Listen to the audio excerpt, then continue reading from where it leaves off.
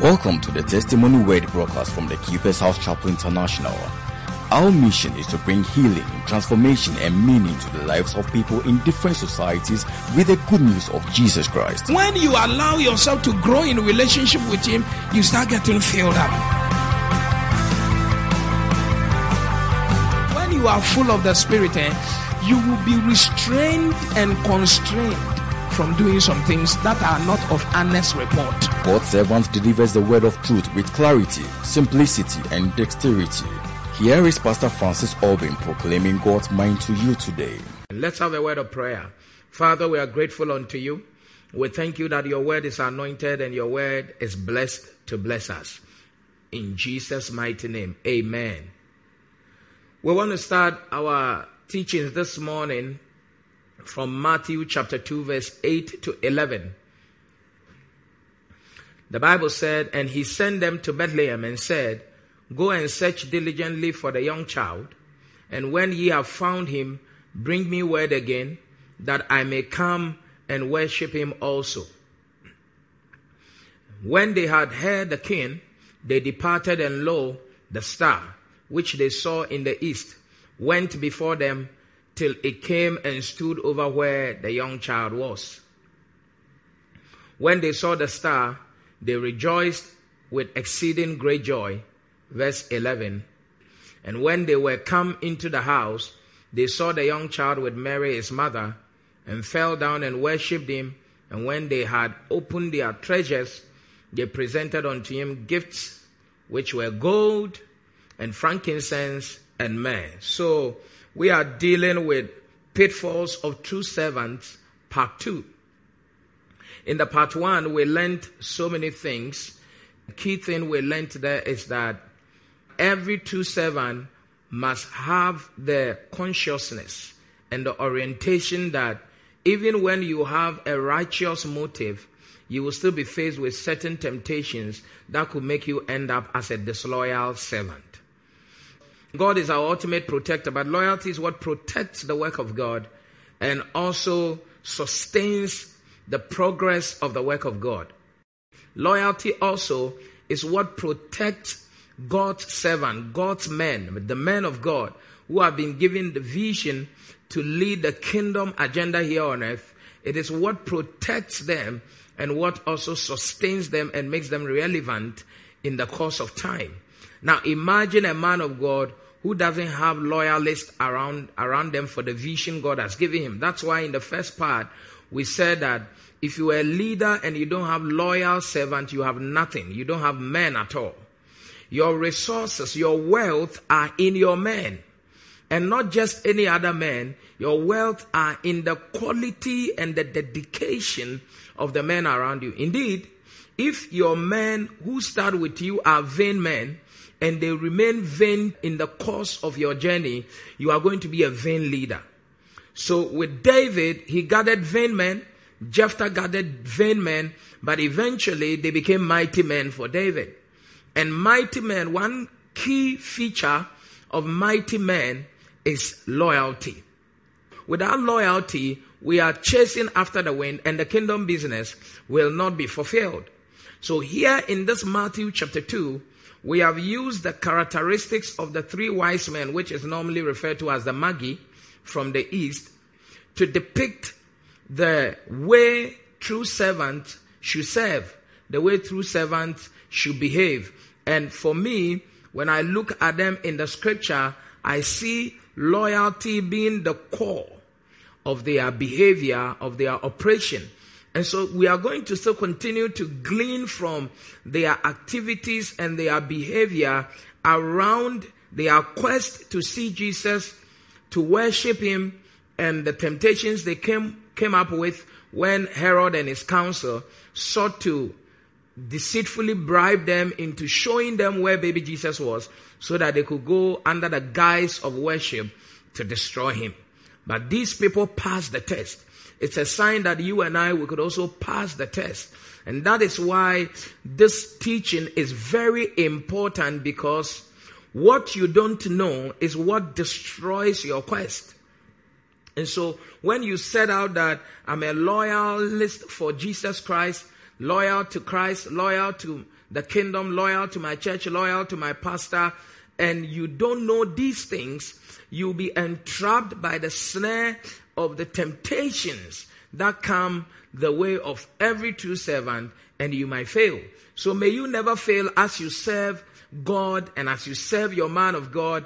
And I'm excited when I'm sharing loyalty because it's the core thing. Someone said, none of us was called to be successful. We were called to be faithful. And the word faithful also means loyal.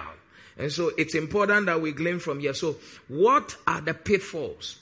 What are the things that could make a true servant become a disloyal operator?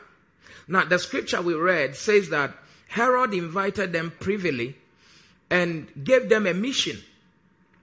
So, true servant can have an evil mission in a deceptive way.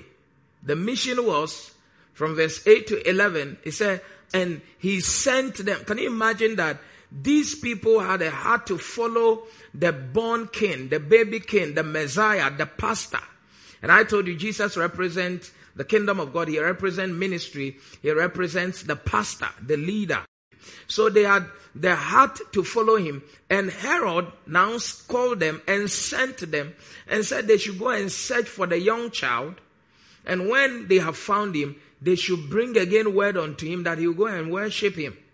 Now, let me tell you that there is always the vulnerable part of every leader. Here you see that Herod did not send them to go and look for the mature Jesus. He sent them to go and look for the young child.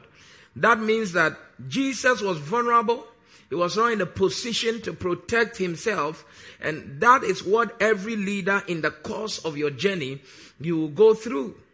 And now, when you are in those vulnerable states of your leadership, of your ministry, and your supposed loyal men are sent by an evil person to come and search for you in your vulnerable state, you are in trouble. The only thing that delivers you is when your loyalists or when the servants around you have the sensitivity, the spirituality, the wisdom and the knowledge to say that even when we have discovered him in the manger in his most vulnerable state, we are not exposing him to danger in the eyes of all the people who are looking for him. If you are a leader and you don't have this, you are in trouble. Look at verse 11. Very beautiful verse there. And when they were come into the house, they saw the young child with Mary his mother, and fell down and worshipped him. And when they had opened their treasures, they presented unto him gifts, gold, frankincense, and myrrh. So here we see that they had come to the house. They saw the baby Jesus. They saw the mother who was obviously also weak. They saw the dad who could not be so strong to protect them. And the Bible said when they saw Jesus, they saw him in the manger.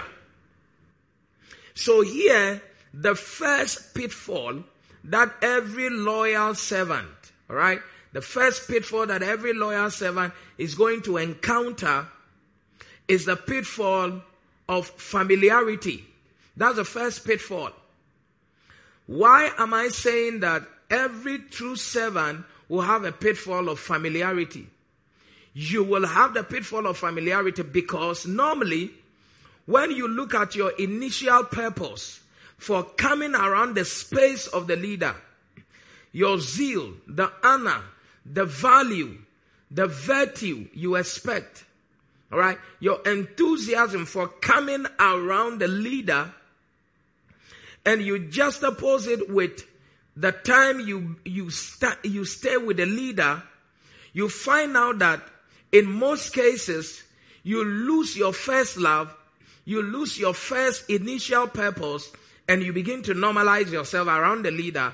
And once you begin to normalize yourself around the leader, you normalize the leader and the virtue the leader can also give you. So let's look at verse 1. Now when Jesus was born in Bethlehem of Judah, in the days of Herod, behold, there came wise men from the east to Jerusalem, verse 2, saying, where is he that is born King of the Jews. For we have seen his star in the east, and we are come to worship him. So this is their enthusiasm. This is their spirit. This is their zeal. This is their vim.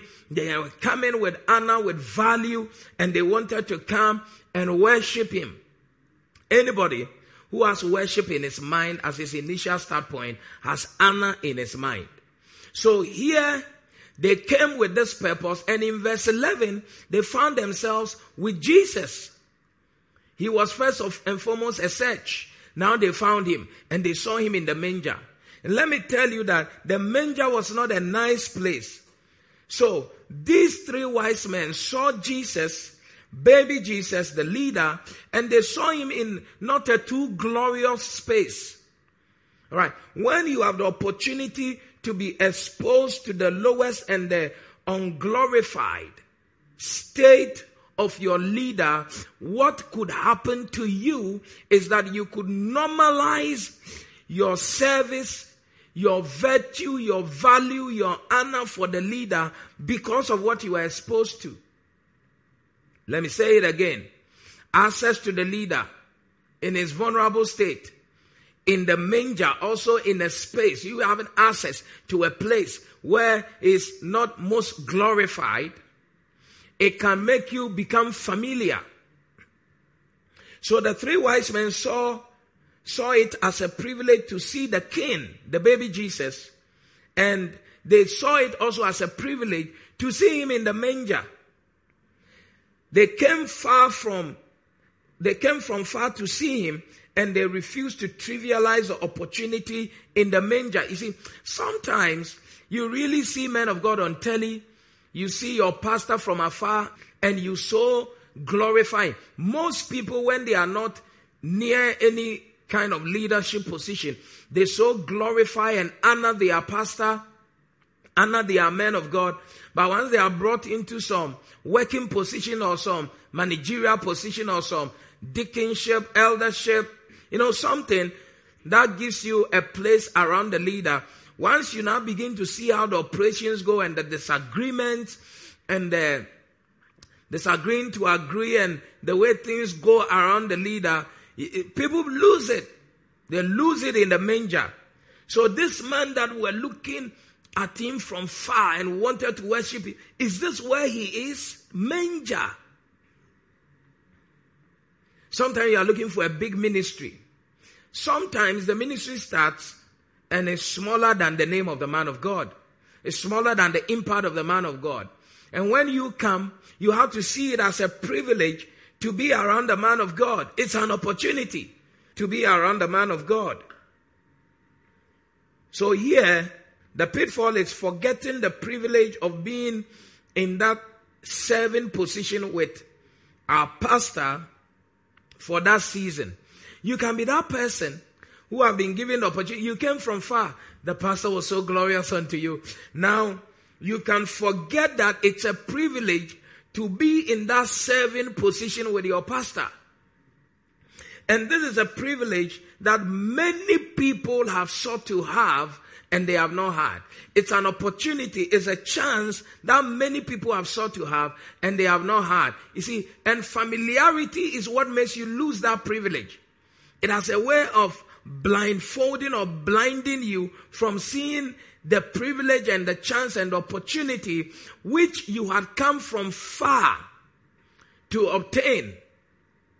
So when people get to catch the spirit of familiarity, they lose the privilege of the service.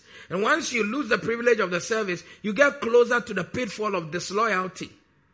That's when you begin to trivialize, you begin to normalize, you begin to, make worthless the opportunity, the privilege of the serving position. Now, if you look at verse 7 and 8 one more time, we find out that this opportunity that was given to the three wise men to be around Jesus, it was an opportunity that the people in the high places, Herod and his council, were seeking diligently to have. They were in a high place, they were in the palace, and they were seeking diligently, one, to know where the star will be born, and to know where he was at that particular time. It is a privilege for you as a servant to see the pastor, to know where he is, and to even know where the ministry, to be part of where this ministry is at this point in time. It's a privilege. Why? Because people in high places, noblemen, King Herod, his council, people who are held in high esteem, they have been searching diligently for this opportunity to see the pastor and to be part of the ministry. All right? How be their negative motive, they were seeking diligently to have that opportunity. You and I have been given this opportunity by the grace of God. We have been given this serving opportunity to serve in a management team, to be part of the choir, to be part of the ushers, to be part of the protocol, to be part of the ministry at this point in time. It is a privilege that politicians have been looking for. I'm telling you, some of you see your pastors anytime you want to see them. Politicians book an appointment to see your pastors. And if you are not deep enough, you will lose that sense of privilege that God has given you. It's like being with your biological father, and because of the fact that he's your biological father, you do not place value on who God has made that person in your life. But when he goes out there as an MD, he goes out there as a CEO, he goes out there as a minister, an MP, or whatever in a functional capacity, you see that people really hold that person in high esteem. But as a son, you can lose it. That's why most sons lose their inheritance with their fathers. Because the familiarity makes you trivialize even the grace in your biological father. And that makes you lose your inheritance. So people from far are able to really receive from your pastor, and you are not able to. And I will get there.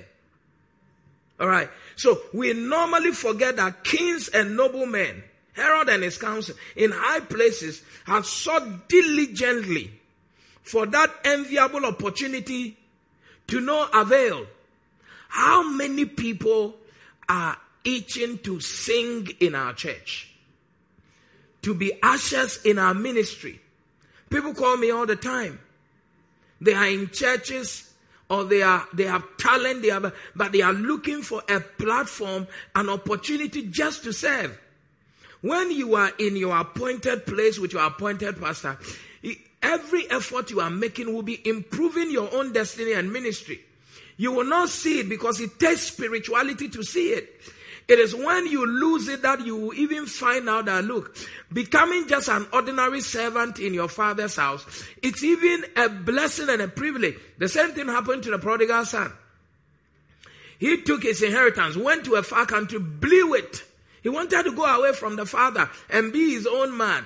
But when he went to the far land and he saw that the value is where he left. So when he came back to his senses, he said, even the servant in my father's house. And when he came, his request is that he should be made like one of the ordinary common servants in the father's house. This is what familiarity can do to you. It can make you downgrade, degrade the opportunity God has given you because you are not seeing it. When he came back, he said, just make me like one of the servants. But now that you have the original opportunity and the chance, you might be playing around the leader as if you are important.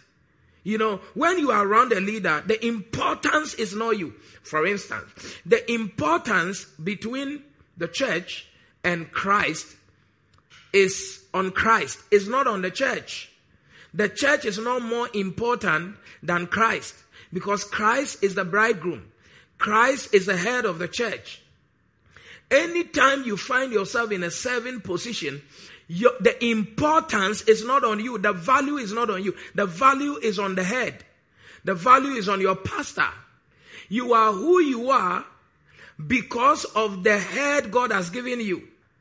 Do you know that your stomach is not what makes you who you are? Your hand is not what makes you who you are. You see, there are people who have machines in them that serve as intestines.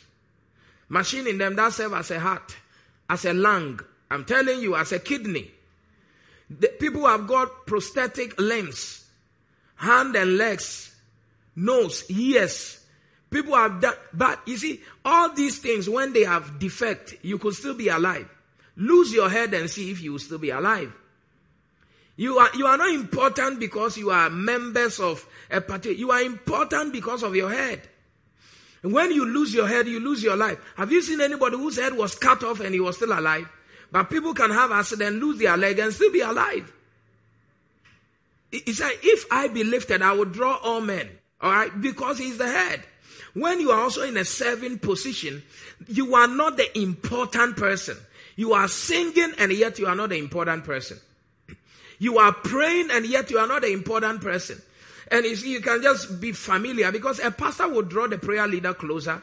A pastor will draw the singers closer, the ushers, the pastors closer. But that doesn't make you that important. You have to know your level. You have to know the importance God attaches to you and the importance God attaches to his men. And see the privilege of the position you have been given to serve, because people lose it. You lose it, you become all important. If I don't sing, church is not, and people will let you feel like that. But it's not like that. I'm telling you that it's not like that. When you are sick and you don't come to church, church will be more powerful. When you are not in that position of serving, when you lose that privilege, I'm telling you, all right. So when you lose it, the person who replaced Judas was more effective and more pronounced in terms of his impact than Judas. Don't lose your place because of familiarity. You lose it, you will count your cost. All right. It's an enviable position and you should love it.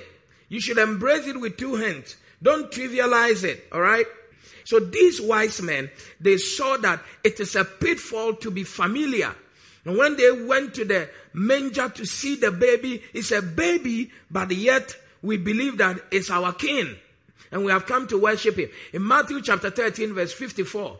And when he was come into his own country, he's talking about Jesus, he taught them in their synagogue. In so much that they were astonished and said, whence has this man this wisdom and these mighty works? So here, Jesus taught them. They were surprised. They saw his wisdom. They saw his mighty works. Verse 55. Is not this the carpenter's son? Is not his mother called Mary? And his brethren James and Joseph and Simon and Judas? Hey! 56. And his sisters, are they not all with us? Whence then has this man all these things? And they were offended in him. But Jesus said unto them, a prophet is not without honor, save in his own country and in his own house.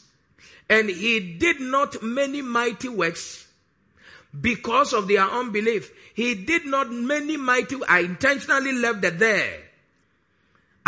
Because you see, the thing here is that we have stressed on he did not many mighty works. And we have also put a stress on their unbelief. But we have not stressed on the there.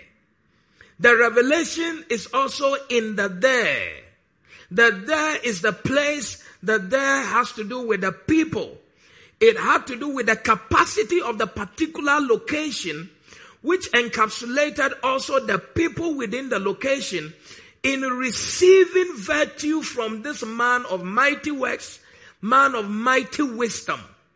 A man that used to astonish them when they began to dig into his family. His family, is this not a carpenter's son? Is Mary not his mother? Are his brothers and sisters not here? When they began to dig into his foundation, they lost it. They lost their aura of importance they used to gather around him. They lost their sensibility for his wisdom. And they began to trivialize the things he used to say to them. These were people who went to the synagogue to listen to him. And they were amazed at his wisdom. They were amazed at his mighty works. But once they started digging around, is he not a carpenter's son? Background, age, maybe we are older than his brothers and sisters, family background, and all of that. They started becoming too familiar, and their familiarity created unbelief. Unbelief is the block of your spiritual channel to receive. Because in the spirit, what helps you to purchase any divine virtue is faith. So unbelief is faithlessness, or is your inability to believe in what to believe. In fact, unbelief can make you enter into disbelief where you don't believe at all, or unbelief can make you believe in the wrong thing instead of the right thing. And all these things will rob you of the virtue, because the value you place on your man of God, on the ministry God has given you, will determine the virtue that will come out of it for you. So here we see that familiarity is normalizing. But here, in reality, it's actually trivializing what ought to be honored, valued, and highly esteemed until the channels for the transfer of their virtues unconsciously get blocked. And I'll say it again, because if I was a singer, I would say, take it again. Familiarity is normalizing, but in reality, it's trivializing what ought to be honored, valued, and highly esteemed until the channels for the transfer of the virtue in the pastor, in the church, are unconsciously blocked from the person who is supposed to receive. So here, what it means is that when you are a servant, you are a true servant, you come around a pastor, you should always check yourself from entering into familiarity. You normalize your ministry, you don't prepare before you come. When you are meeting your pastor, some people are late, they see their leader and they don't run. But you can't do that in the bank. You see the CEO, you are late, you will run. You see your pastor, because familiarity is so what? And once you do that, you are normalizing it. You are not having a pump, a spring in your steps to do what your pastor is instructing you to do, is directing you to do, sometimes even commanding you to do. God told Moses to tell Joshua that command the men. A pastor must have commanding abilities. Every leader, your boss, your manager in the office, he must have instructional abilities, he must have directional abilities, and he must have commanding abilities. When a leader loses their commanding ability, they have lost the aura of importance and their productivity will fall. Because it's like we are all friends. That's why when a leader starts boozing with people he's not supposed to booze with, especially subordinate, they begin to trivialize the work, and it's the company that suffers. Is that not so? When a CEO starts sleeping with a teller, the teller can make mistakes and still find confidence in the fact that it shall be overlooked. Alright, that's why leaders don't have to force themselves to go to certain levels at all times. If you're a leader, you must keep your distance where necessary. Be accessible, but also keep your distance, because not every true servant has the wisdom to ward themselves off familiarity.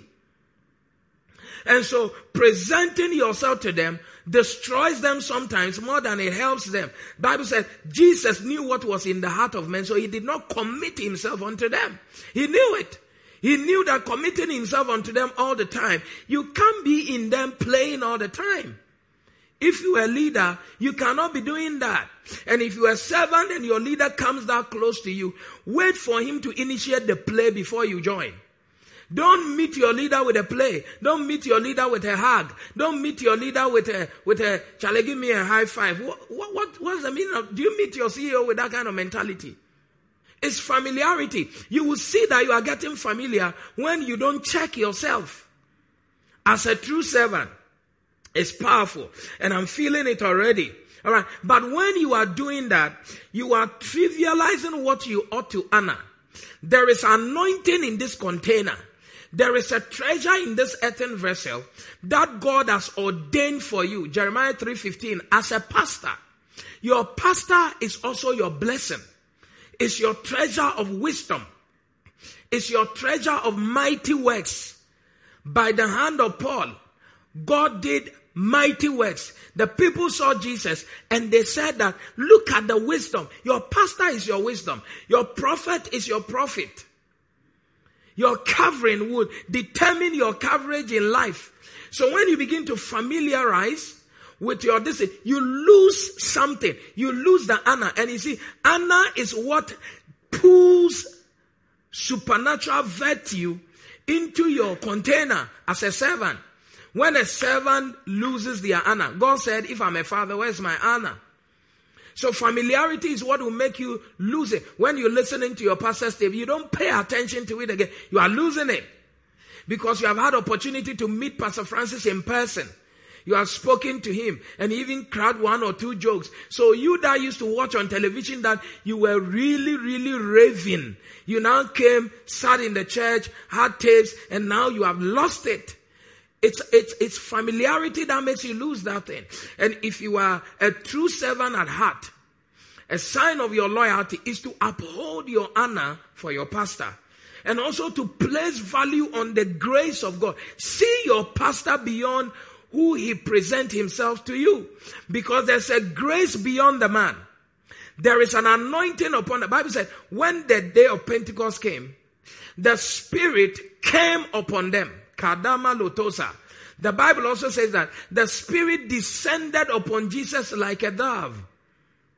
So, even though he's presenting himself as a man humbly to you, something has come upon him supernaturally. And wives lose it. Sometimes husbands who are married to wives who have been called also lose it. They miss the two. They think being a husband is the same as your wife can be a pastor. And you have to have the wisdom to know when she's functioning as a pastor and when she's supposed to function as a wife. Don't bring your trivialization of spiritual matters into the church. So you saw Jesus resisting the mother. At some point in time, they say your mother and your family is outside. He said, leave this thing. Don't bring this family matter here. When he went to the wedding of Cana, Mary went to them and said, their wine is finished. He said, woman, not here. When we go to the house, be mother, let me be a son. Not here. Know your place. If you're a husband and your wife has been called into the ministry and you become a deacon in that church, when we are talking about matters of ministry, you need to submit yourself. Don't take the familiarity that she's my wife, she's supposed to be submitted to me. No, she will be submitted to you when she's playing her wifey roles. But when you come into kingdom matters, you as a deacon and a church member of her church, you must submit to her as your pastor. Because you didn't call her. And the grace to pastor is different from the grace to marry. So, and there are different principles. When you are marrying, the wife must submit to you. When we are pastoring, whoever you are, you must submit to your pastor. I'm feeling it already. So when most wives lose it, you can be so close to your man of God who also happens to be your husband. What a privilege. To receive a heavy duty anointing in all ramification. Your imaginations can be open. And then you lose it because I've seen his naked body. I see how much he eats. I see how much he is all over me when we are, oh boy. Don't lose it, man. Don't lose it. Place value. People place value on the body of Jesus. Didn't you see women prepared spices? And they went to administer it to the dead body of Jesus. They recognized that, look, the dead body of Idahosa lying in state is not normal. That is why angels came to fight over the body of Moses. Because they recognized that this is not normal. They put soldiers on the dead body of Jesus because they realized that this is not a normal dead body there. Even Eli, watch this. Watch this very carefully. Eli, who had been rejected by God, awaiting for his replacement, still had virtue in him to pronounce a blessing on Hannah for Hannah to be pregnant. Don't joke with men of God. Don't joke with your pastors. Don't become familiar, especially when you see them having issues here and there in the ministry. You begin to feel like it's like the thing is gone. It's not gone, no. If God is not gone, the virtue is not gone. From your man of God, you need to have that wisdom. So people lose they lose their high esteem for their pastor, and that blocks the channel for the transfer of whatsoever treasure, virtue, anointing, power that is in them to be a blessing unto the servant, because unconsciously, being familiar around your pastor, you have entered into unbelief, you are trivializing the anointing, and you block yourself from receiving. So the Bible said that there, Jesus, he did many mighty works in other places, but there, where they trivialized him, in his own people, where they did not honor him amongst his own people, there he couldn't do many greater works. He couldn't do much. There. So if you are that person, that becomes the there. Not much virtue will come to you. But when Jesus went to the other villages, super fantastic, explosive miracles were happening. The difference is the value you place on the man of God God has given you, the ministry God has given you, will determine the amount of virtue that will be dispensed onto you.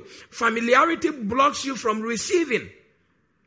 It's like when you have a fuse blown out of your gadget, the current is running through the wires to maybe the switch, but because your fuse has been blown, and that fuse is your honor, is your value for the anointing, is how you are esteeming the grace of God upon the man of God. Once the fuse is blown, you see that when you plug your charger, it's not charging the phone. But there is power, there is current, there is voltage flowing. But something has died in you. So you are not receiving again. I'm feeling it already. It's a pitfall. Because when you are serving, you must be greater than your master. And to be greater than your master, you need impartation to be added to your original endowment to become a super mighty servant or a super mighty leader in the course of your ministry. So Elisha received an impartation, made him do so much more. Joshua received an impartation. So when familiarity blocks you from receiving the transfer of these virtues, all you have is what you have. And if what you have is all you have, you are going nowhere. Because no matter who you are, that's why people go to school. It's an impartation. People do apprenticeship. It's an impartation. To become the person God wants you to become. If you say you don't want it, you will see that you'll be so limited in how you function. Are you here with me now?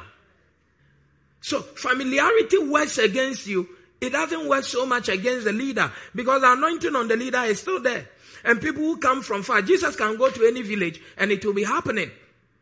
But when he comes around you, you can be dying of what is happening as a miracle in other places, but you can be dying being around the leader because of familiarity. It makes you take your eyes from the ball and you lose the ability to receive.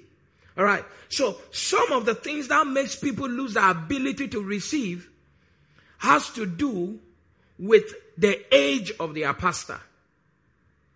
How old is the pastor? The age of the pastor can make people lose the ability to receive. Oh, he's a small boy. It's a young girl. It's a young man. Yeah, my pastor is a young man. When that keeps ringing in your head, you are losing it. I'm telling you, Jesus was 12 when he started ministry. We don't know how old Samuel was. But even Eli, a priest of God for many years, went to Samuel and said, I beg you, tell me what God is telling you. Because God can bypass the older men and use younger men. Indeed, the end time prophecy places more premium of usage on the young men and young women than the older men. In Acts chapter 2 verse 17 is there clear. Joel 2 is there. Where he said that in the last days, Joel 2, in the verse 17, in the last days, I will pour out my spirit upon all flesh. All right? And my sons and daughters and the young men. Then he said, old men shall now dream dreams. Hey, I will pour out of my spirit upon all flesh. And your sons and your daughters shall prophesy live much. They shall prophesy live much. Young men shall see visions live much. Then when it comes to older men, he said they will sleep before they function. But the real people will be functioning as temple. On ground will be young people prophesying and seeing vision. So if you now set aside people who can be on their feet to minister, because this is how God has chosen to work, Where is this world going to be? That's why the age doesn't matter. It's the grace that matters. Age of the pastor doesn't matter. It's the grace upon the life that matters, because it's by divine election. It's by the selection of grace. You can't say, oh, the pastor, he can be my son. Yes, we know. But did you call him? And if God calls you to serve under him, you have to lose that age mindset. That's why we are talking about the familiarity mindset. A lot of people become familiar. Immediately they get to know the age of their pastor, they start losing it. That's why most of the time, by the glory of the Lord, God will make a pastor look older than his age. In wisdom. So that, because human beings don't really put value on what is young. They will keep unconsciously stopping themselves from being blessed, being loyal because of the age. And sometimes when you are telling them the mind of God, they come into their natural self and say, why is this small boy talking to me like that? Why? You know, God has brought you that you serve under your pastor. And he's supposed to be commanding you. He's not supposed to be doing family stuff with you. I'm not saying pastors should be disrespectful. I'm saying that when he becomes strong, you can't use your age to bully your pastor, but unconsciously it can affect you. It's a pitfall. Another pitfall that makes people familiar is the background of the pastor. Like we saw in Matthew. He said that, is he not a carpenter's son? Are his sisters not here? Are his brothers not here? Is this not Mary's child? Is it not this guy who was walking around? We know him here. When the wise men saw him in the manger, they could have lost it. When you dig into the background of your pastor, and when you know the background, okay, loyalty says that regardless of the background, whether he's literate, he's an illiterate pastor, if you believe God has called him for you as your pastor, you better submit totally and be loyal regardless of his background. Listen, some people cannot speak English like I'm speaking, but they are heavily anointed. Not everybody had the opportunity to go to school. Not everybody will have the opportunity to be born to noble men. Jesus was not born to noble men, but he was the Son of God. I come from a very poor background, but you can't challenge the call. All right? A classy God can use classless men to perform a class act. And that is why God is God. God is not man. So when he began to dig at the background, when they entered into his background and saw that he comes from a very lowly background, they started losing it. They lost their aura for his importance. They lost their eye for his wisdom, and they lost their ability to connect to the mighty works that were around him. And so you and I must guard ourselves from these things. Then unrestrained access. When you have unrestrained access to do the work you are doing in the church, to do the things you are doing around the pastor, you can. How do you call yourself a PA? You call yourself somebody who is a church worker, and you always allow your pastor to come earlier than you do. Your pastor is there trying to help with the setup, and you are not there. And you are a praise and worship leader, and you are a singer, and you think that when I come, I'll just go out there. You are being familiar, because this is not how you started. When you had the opportunity at first, you were running. This time when you are coming, it's like everybody should wait for me. That's disloyalty. It's a pitfall for you. It's a pitfall for you. That unrestrained access you have to do the things you do, or unrestrained access you have to your pastor. All right? When your pastor gives you chance, when he's chatting with you on WhatsApp, when it comes to that level, now sometimes after a while you begin to lose it. But a pastor must connect with the people.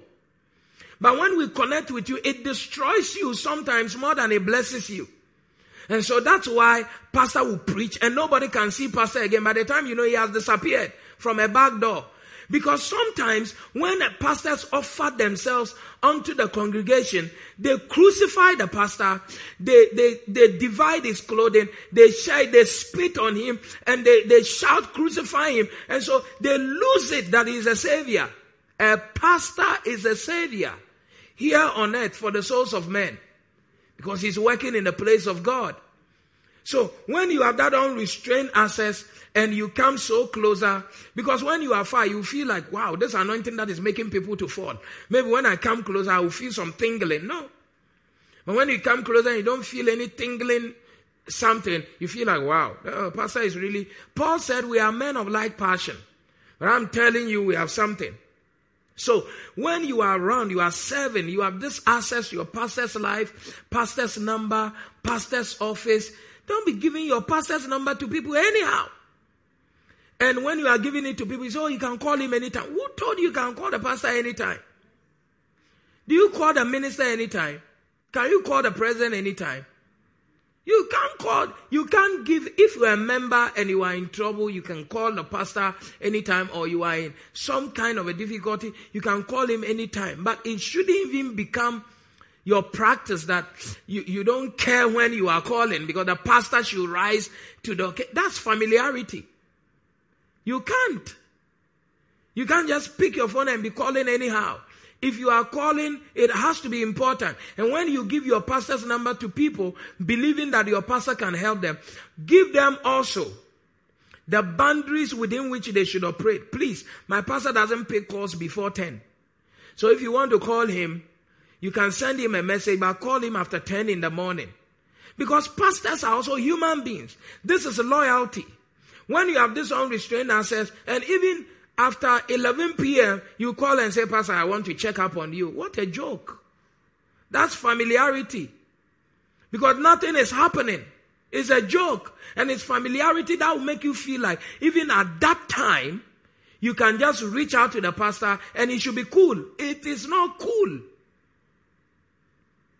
It's not cool. And when you are serving, you should have this honor. You should have this aura of importance. Access. When you have access and it start making you lose value for the anointing, lose value for who your pastor is in your life, it's a pitfall. You are entering into the pit. All right. The status of the servant, you that is a servant, your own status, the one you have from your family background and the one you keep attaining, because some people come from a better background than the pastor. And then when you attain a better education than the pastor, you attain a better financial position than the pastor and all of that, you get to a point you begin to feel like you are bigger than the space. Or you are bigger than the person God has given you as a pastor. And it is this same grace that has raised you. But you get to a point where you begin to feel like, it should be something bigger than this, The birds of the same feathers flock together. I need to go to a pastor who also has a PhD, because now I'm a PhD holder. I can't be preached to by this first degree holder and all of that. As you are attaining status, that's why God said to them, when you eat and you are full in the promised land, be careful that you don't forget that I am the God that gives you the power to get wealth.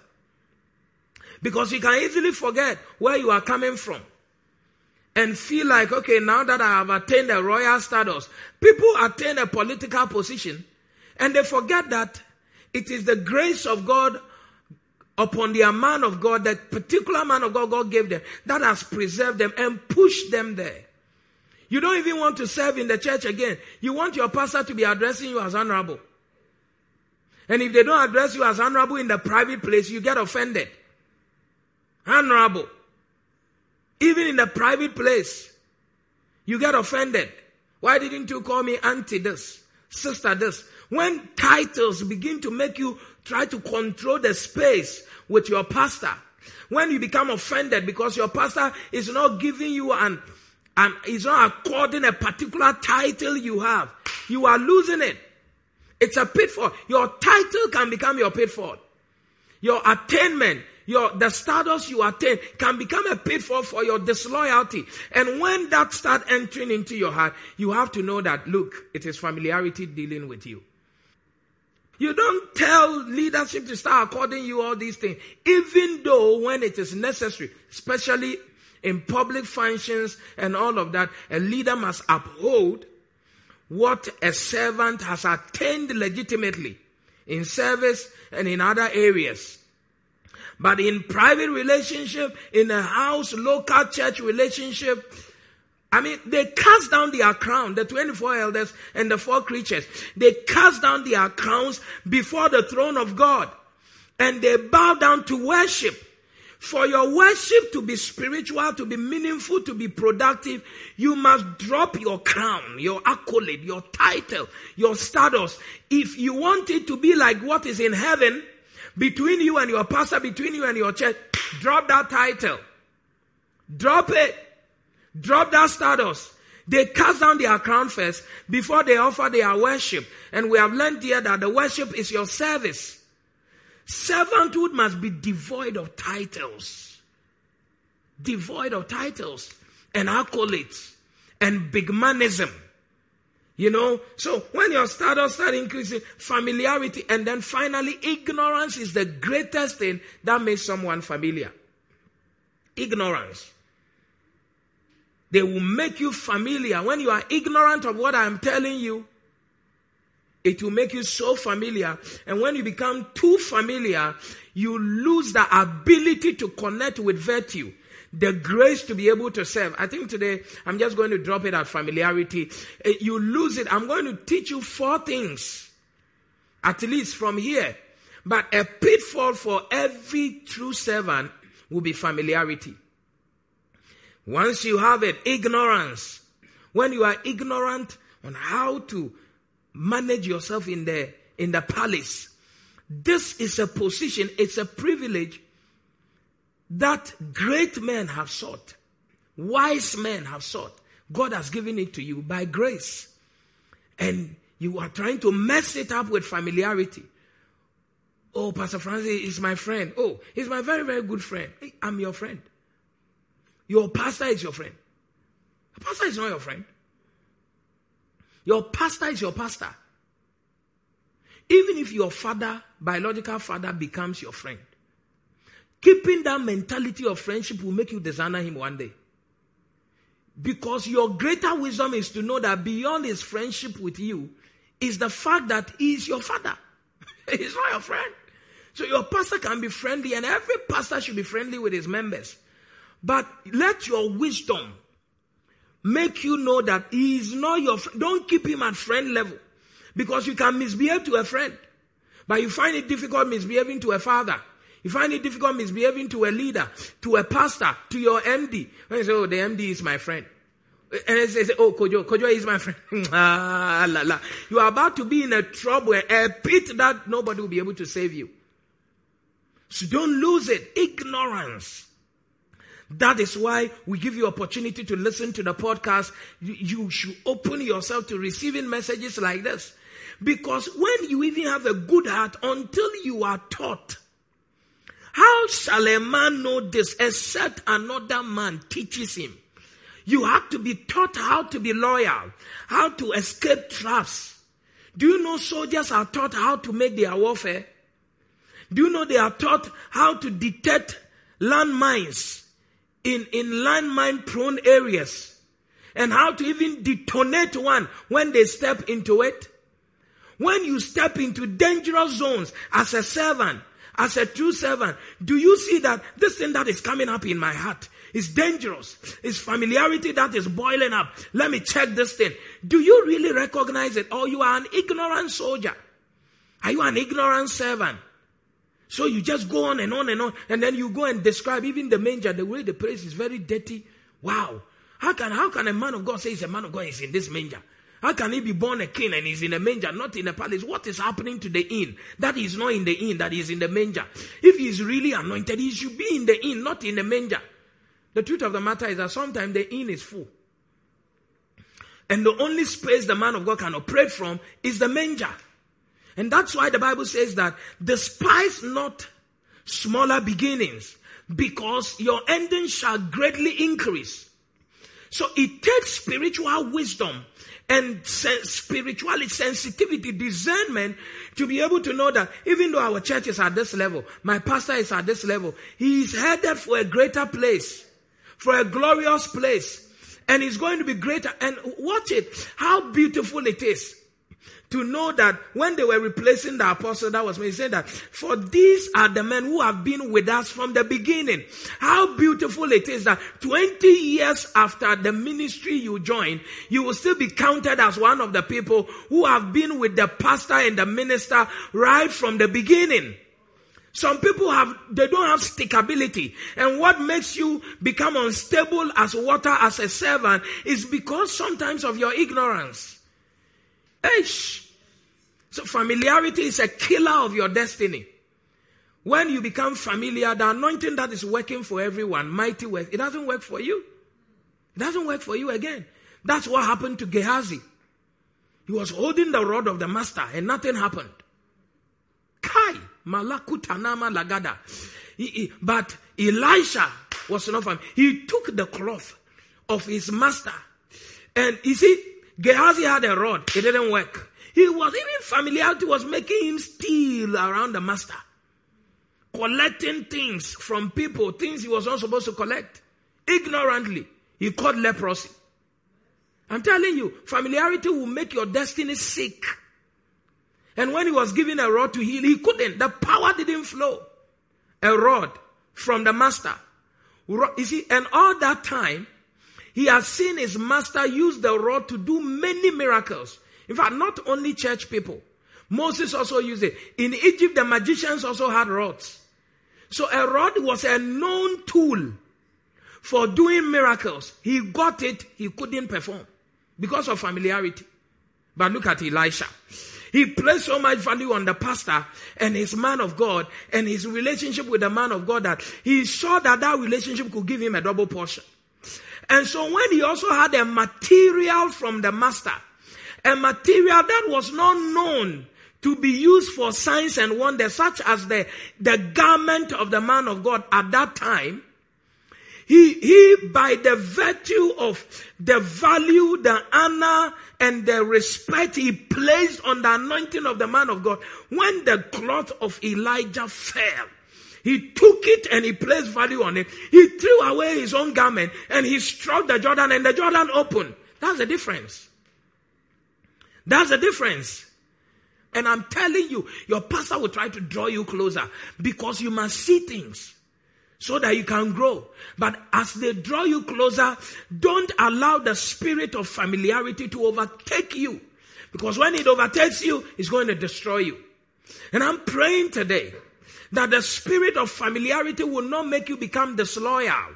That's when your pastor will call you, I want to see you in the next 30 minutes. You take 3 hours to come.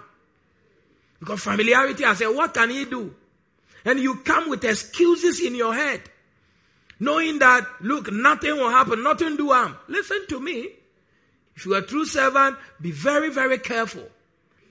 Every servant around your pastor, you must be running, fixing things, making things happen. When you enter into familiarity, you don't become proactive.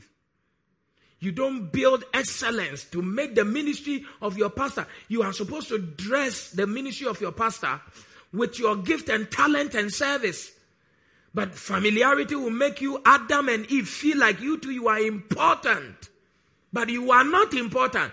Because by the time you know that God is the one who is important, you will know that your familiarity was a voice from the devil. And that voice will make you lose the garden that was originally given to you. And you will enter into a world of sweat, thorns and thistles, a world of murder, and a world that will make you have pain to deliver things. May you escape familiarity in the mighty name of Jesus. May you escape today by the power of the Holy Spirit. I pray that every true servant, may God give you the mindset that avoids familiarity. The mindset that avoids being trivializing and normalizing spiritual matter, spiritual virtue. I pray for the grace. Kenua Salida. Begin to pray right now. Father, give me the wisdom to escape the trap of familiarity, to escape the pitfall of familiarity. Give me the wisdom. Give me the wisdom. Give me the wisdom now. Let me honor and let me kai. Yalika Barazolia. honor the position, the start of the opportunity, even to serve at this point in time with my pastor and in this particular church. Let me see the glory. Let me see the honor. Let me see the privilege that you have bypassed kings, noble men.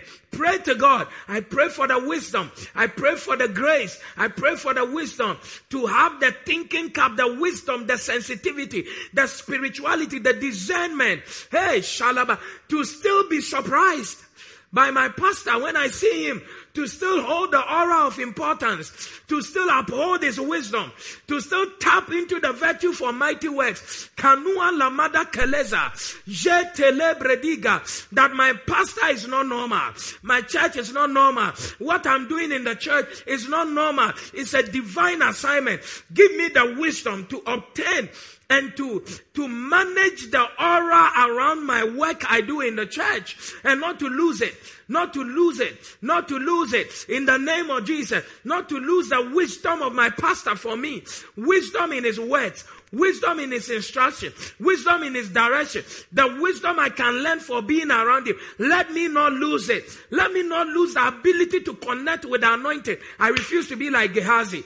I pray that I will be like Elisha in the mighty name of Jesus, unto my pastor, around my pastor, in the ministry, in the mighty name of Jesus. Father, kill the ignorance that makes me kanoza, any exposure that makes me build familiarity. Father, kill it in my heart.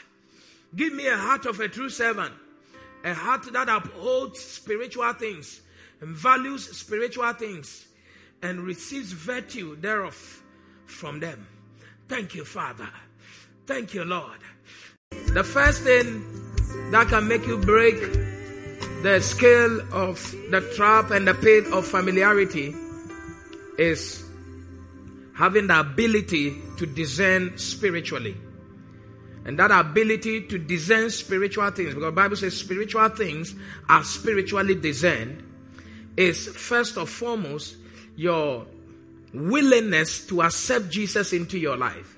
When you accept Jesus into your life, the Holy Spirit regenerate your spirit man to have the sensibility and the sensitivity and the wisdom to connect first with God and to be able to value what must be valued spiritually. We call it discernment. You have been listening to the Testimony Word broadcast from the Keeper's House Chapel International, located at Madina Estate, Accra, off the Social Welfare Road between the Gulf Filling Station and Vawan Washing Bay. Follow us on Facebook at the Keeper's House Chapel International, podcast and audio rema at Reverend Francis Alban. Visit our website at www.keepershousechapel.org, one word. For further information, call 0244-177-831 or 0204-916-168 or 0277-532-360. Join us on Sundays at 7 a.m. for the first service, 9:30 a.m. for the second service, and 11:30 a.m. for the third service. On Wednesdays at 6 p.m. for our midweek and communion service. And on Saturdays at 6:30 a.m. for our morning flavor prayer services. Experiencing Jesus Birthing Ministries.